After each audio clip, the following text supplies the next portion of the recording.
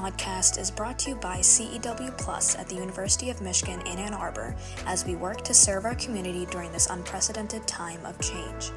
Resiliency is best demonstrated in times of challenges. Join CEW Plus Director Tiffany Mara as she talks to students, staff, faculty, and community members connected to the University of Michigan's Center for the Education of Women Plus in our podcast, Strength in the Midst of Change. Today's podcast features Kate Fitzpatrick Harnish, who will be presented with the Carol Hollins Head Inspire Award for Excellence in Promoting Equity and Social Change at CEW's 2020 Advocacy Symposium. Dr. Fitzpatrick Harnish is an Associate Professor of Music Education and Acting Associate Dean of Undergraduate Academic Affairs for the School of Music, Theater, and Dance at the University of Michigan. Her research focuses on the experiences of those who have been historically marginalized in music education. Kate, if you wouldn't mind, can you please introduce yourself and what drives you to work towards social change?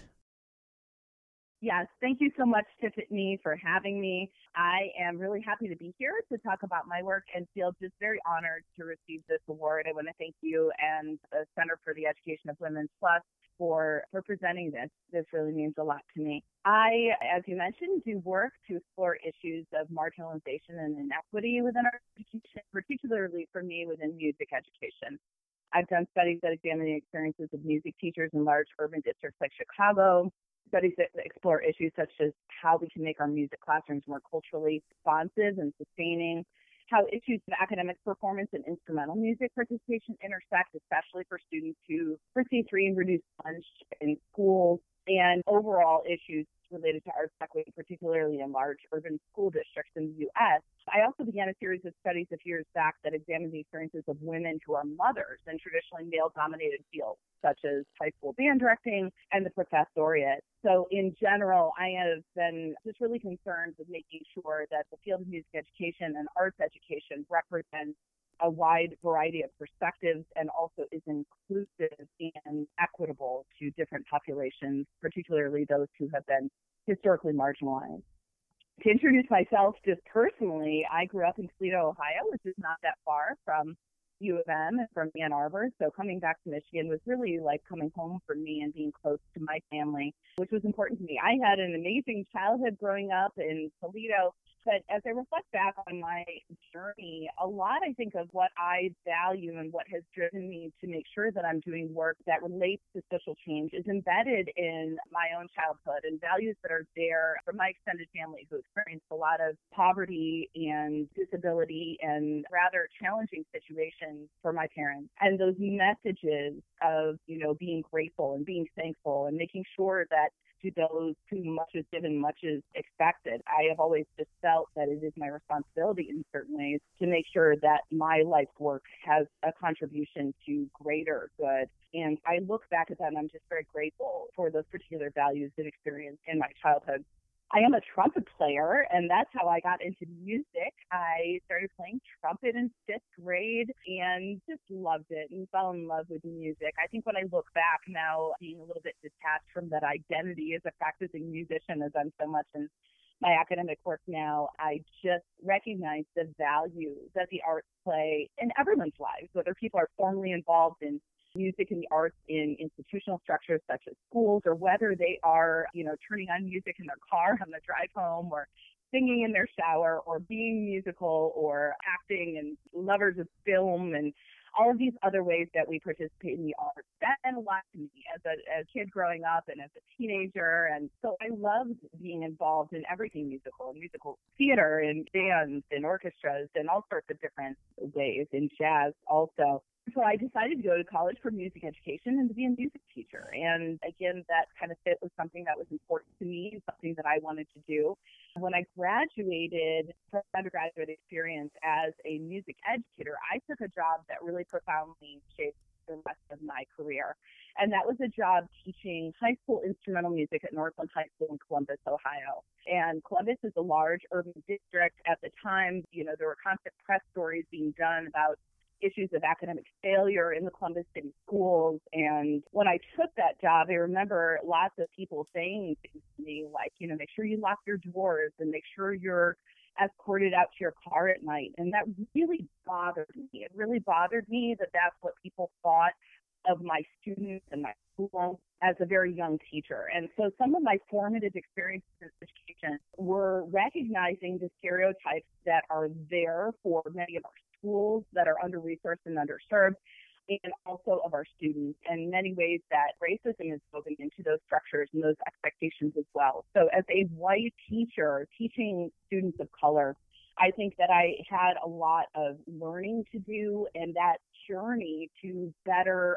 understanding my students and who they were, and also really deeply understanding the lack of resources that they had in comparison to my own upbringing in arts programs, that really shook me to my core. And so through the years teaching at that high school, I began to notice some really tremendous issues of inequity. For example, the program where I taught, we had a budget for our instrumental music program, which was a rather large one in the schools at that time. Our budget was zero from the schools. We were not provided any money to fund music, sheet music. We had to fundraise for everything we were given. We had to beg for money from the Pepsi machine to get new chairs for our students. And the parents and the students I worked with fundraised almost every weekend so that we could do big, wonderful things. We went on trips every 2 years. We made CDs at the time. We tried to do some things that were important, but we didn't have the resources that a school down the street would have. My kids, who,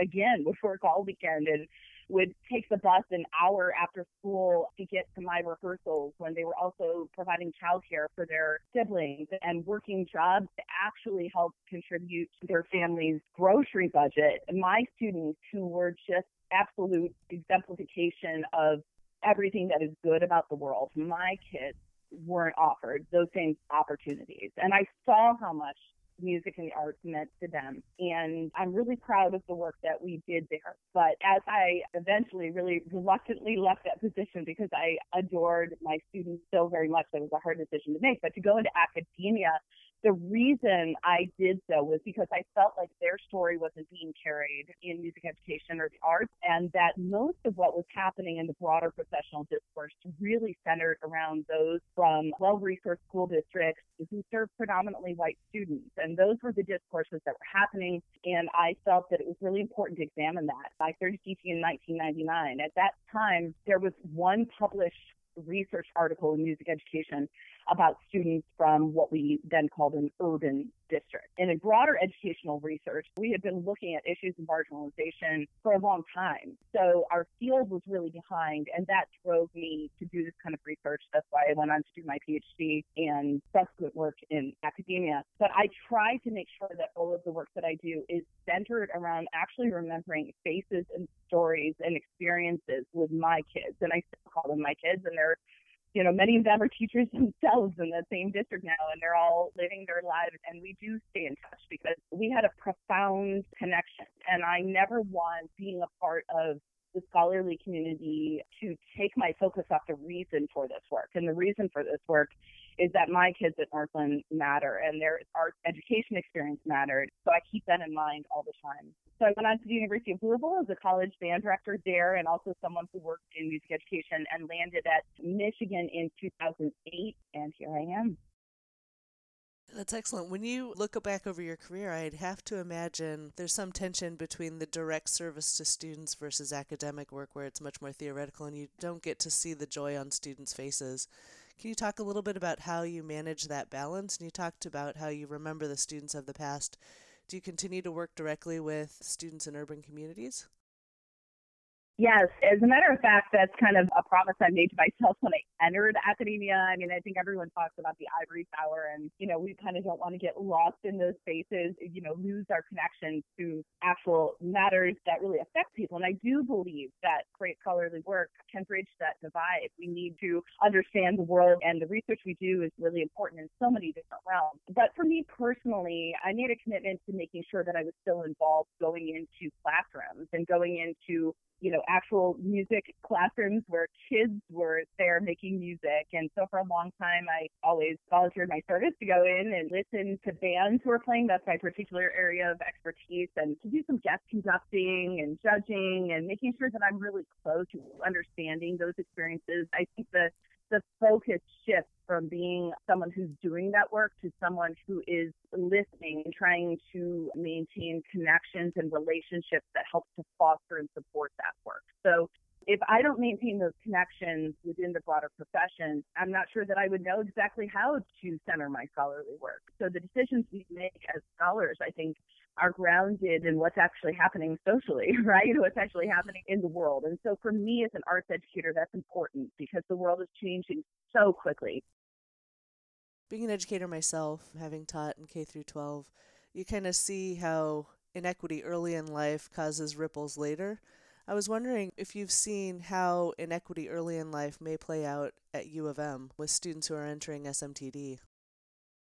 I think we're particularly grappling with issues like that within the SMTD and within the broader community of higher education in the arts. Right now, I think what we're recognizing more and more, and we hope to draw more attention to this, but the fact that there are such profound issues of inequity with regards to access to arts education within our communities of color when children are young really leads to a lot of the issues that we're having in higher ed. So let's be really clear. Communities of color are really the driving force of artistic and social change in our country. And so for the arts, what an amazing location of what's happening. Our communities of color are where Black American music, for example, is one of the great riches of the world's musical history and tradition. And so our communities are themselves richly experiencing the arts in many different ways.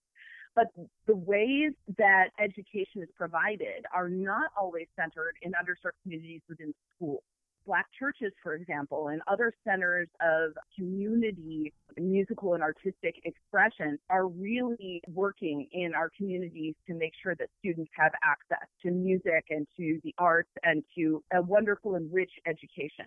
But in our schools, traditionally, we have a path that is really problematic. It's highly problematic. So we are in most underserved communities, you will not see the same type of access to music and the other arts when students are in elementary school, for example. So general music is something that we see in almost all well-resourced schools, systematic, well-resourced, well-funded program of general music from the time children are very young. They're within their schools, which we're in a democratic society, and our schools are a part of the ways we express our values of how access to education should be implemented, right? So our schools are the structures that we provide to all children.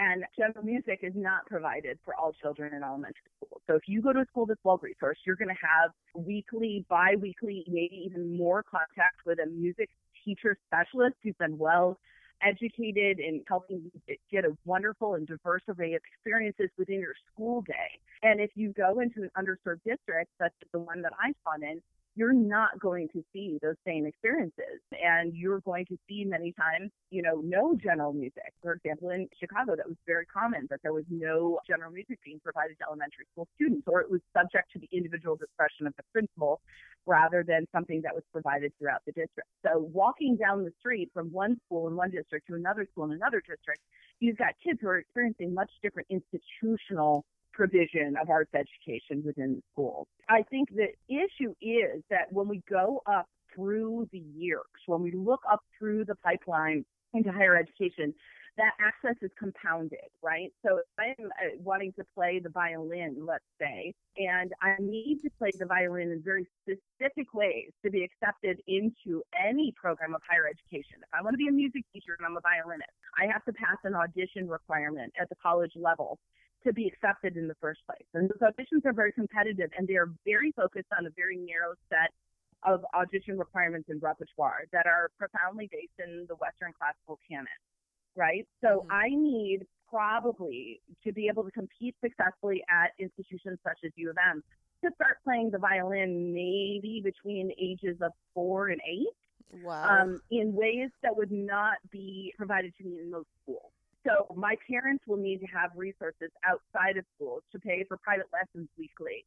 My parents will have to buy a rather expensive instrument. They will have to have access to a teacher. And so those types of things happen from a very young age. So what happens is that then you go into a high school like the one where I taught orchestra in addition to band, And I have some amazing students who decide at the high school level, hey, maybe I want to be a high school music teacher. Maybe I want to be an elementary music teacher. I play the violin. I've been playing it for a couple of years in school. I'm ready to take private lessons. Maybe we get them a grant even to take private lessons. They're still not going to be able to compete with regards to the traditional expectations of institutions of higher education to be a music teacher. So we have these problematic points of access for people to even become an art educator in the first place. And again, they're very based on the Western art canon. And so there are issues that we're having to really untangle now, not only about how we better support arts education from a young age for all of our students, but also about how we take a look at those points of access in our collegiate experiences and undergraduate and graduate education to broaden that, right? I mean, someone could be the most outstanding gospel vocalist that you've ever heard, or someone could be an incredible musician and play the drum and not read music. And that person, although they could be, you know, in popular culture, they could be one of the greatest musicians we know, they would not be able to get into our programs of music education. So how do we re-examine those points? How do we diversify classical music and the arts, especially within institutions, to make sure that we are not upholding structures that promote inequity? And wow, it's a challenging task for us, but this is the moment, I think, where those conversations are really happening on those campuses, and I'm excited for them. It sounds like this is a very tangled systemic web of challenges. So it's not only access to arts education, music education early on, it's what's considered an acceptable canon. It's access to the instruments that cost a lot of money and how poverty plays into that, and in particular communities. It's the difference between community music, popular music, and what's expected when you get to higher education. I mean, the number of factors that go into this are just overwhelming. Like, where do you start? The issue is that we're at a place and a point in time, the momentum that is here now, I think, is forcing institutions to change, right? And is forcing everyone to take a look. But it has to be at all points, right? I don't think that we can just look at this in higher education. And I think higher education is one of our most challenging points to examine because we're looking at our own structures, right? I keep thinking about the fact that everyone who's really successful in higher education is there because they have successfully navigated the system in place, right? Mm-hmm. So we oftentimes work to preserve those systems for which we are the victors, right? And it's hard for us to imagine other systems that we haven't personally engaged with. So there's that protective factor that we really need to untangle and get beyond.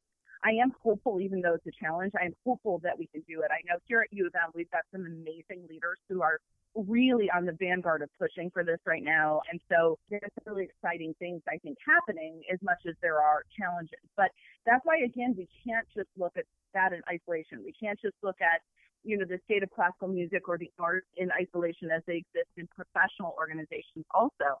We have to really look at arts education as it's provided through our schools also. You know, we have to make sure that there is equity of access. I think about it all the time, the idea that there are some kids that we deem have the right to experience beauty and creativity and all things wonderful about our human selves. The fact that we say there's some kids that, yes, you deserve to have that as a part of your education. And then there are other kids that we functionally say you don't deserve that. That really bothers me, right? It's not that every kid should learn the arts because they're going to go to college and they're going to become professional musicians or artists or actors or anything else. It's that the arts are who we are, right, as human beings. The arts are something that every human being has as a part of their experience because it's what we do as humans. And so, again, we have to get away, I think, from thinking of the arts as belonging to a certain group of people who are educated enough to participate in them, right? And we have to remember that the arts are something that I guarantee everyone listening to this podcast participates in every single day in ways I discussed earlier. Right now, there's this magical, beautiful device that human beings can carry around in their pocket or in their car where they have access to almost the entire world's history of music, right? And never before have we had access to that type of variety of artistic expression, understanding. I can watch Broadway musicals. I can, watch theater, and I can look at visual arts. And there's so many ways that I, as an individual, can now access the arts, no matter my background. And so this is a time where arts equity matters. We have to look at how we're incorporating them into schools and how we're making sure that every kid has an opportunity to experience beauty and art and to find themselves within their school days. We have a constant running narrative, I think, in broader society is this idea that came up many years ago of, music makes you smarter, and what's the relationship of, the arts or music in particular, or specific trainings on your brain and how you do in math and how you do in reading. And, and I've done a little bit of research on that, and many others in my field and in the broader field have done a lot deeper work in that area. And there are certainly some things that are fascinating about that, and the connection of the arts with neurological changes. And there's some evidence that there are some benefits with those points, but there's other complications to that too that I won't get into now. But the real truth is that the arts had nothing to do with any of those things. Would we still want them? Right? Would they still be of value to our kids? And overwhelmingly, parents want their kids to experience the arts. And I'm not sure that it's because they want their kids to score higher on tests. It's because the arts are part of what we do as human beings. And I want to make sure that that's a part of that conversation, that kids deserve that experience because they're kids and they're human. And there should be a place in their schools and their institutions and their communities and their lives for them to create and to feel. And perhaps never more so than right now with everything that's going on with COVID. Yeah, for sure. It's become a coping mechanism for many of us. When you look back over your career, which has been quite amazing, from classroom teacher to band director to, now a faculty at University of Michigan and pushing the field of music, education, and equity, are there time points that you look back on that you're particularly proud of? Yeah, that's a wonderful question. Teaching at Northland, it's a time I will always be proud of because, regardless of what else has happened in my career since, I've never before had that type of connection with people for whom I felt such responsibility and care and deep professional relationship with as my students. And so I carry that very close to me. I mean, we went through things that were incredibly hard. I lost a student that was very close to me. We went through a lot of things together. And so I will always say that that is the time I am most proud of professionally. I will say, too, another particular point in my career that I'm really proud of, I think a lot of other people are starting to really recognize in academia how challenging it is for many women who have children to navigate the academy. And so I will say that having 2 children while on the tenure track for me is something I'm really proud of, or it has been really profound to me. It has really led me, I think, to, again, some of the other research that I'm doing. I just completed a study just now of women in the music academy across the country who are mothers. And I'm doing that with a brilliant colleague at the University of Illinois.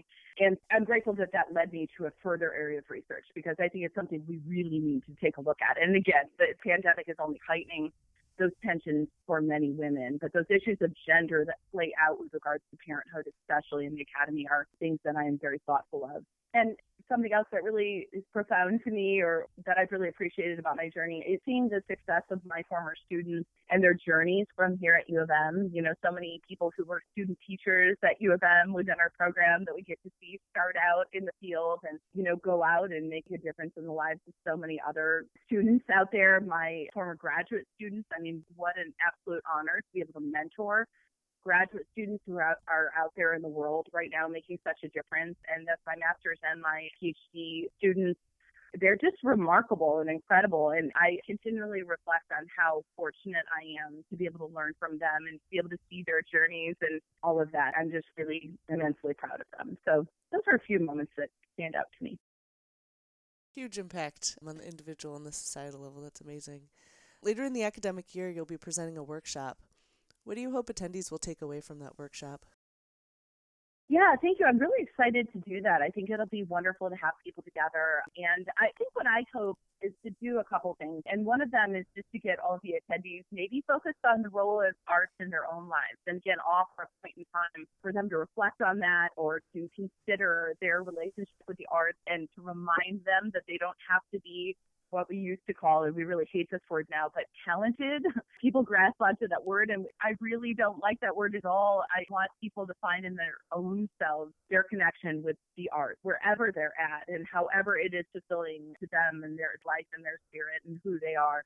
So we'll spend a little bit of time on that. I'm going to challenge the attendees to really think about their own journey for ways that they can call out inequity and marginalization in their own lives, right? And how particularly those of us who are not of color, particularly for my white colleagues as well, to really examine our position when it's really important for us in situations of inequity to take risks that our colleagues of color can't, or that communities of color can't, because they're embedded within those systems that are actively discriminating against them. When it's appropriate for us to take those risks because we can, using our privilege, and when it's also important to de-center ourselves and to listen and to make sure that we step back, because the conversations and decisions about where movements are headed need to be led by those who fully understand them and who have the knowledge to lead us forward. I'd like to talk about that dynamic as well, and how we white colleagues can navigate that to better support our colleagues and our students of color.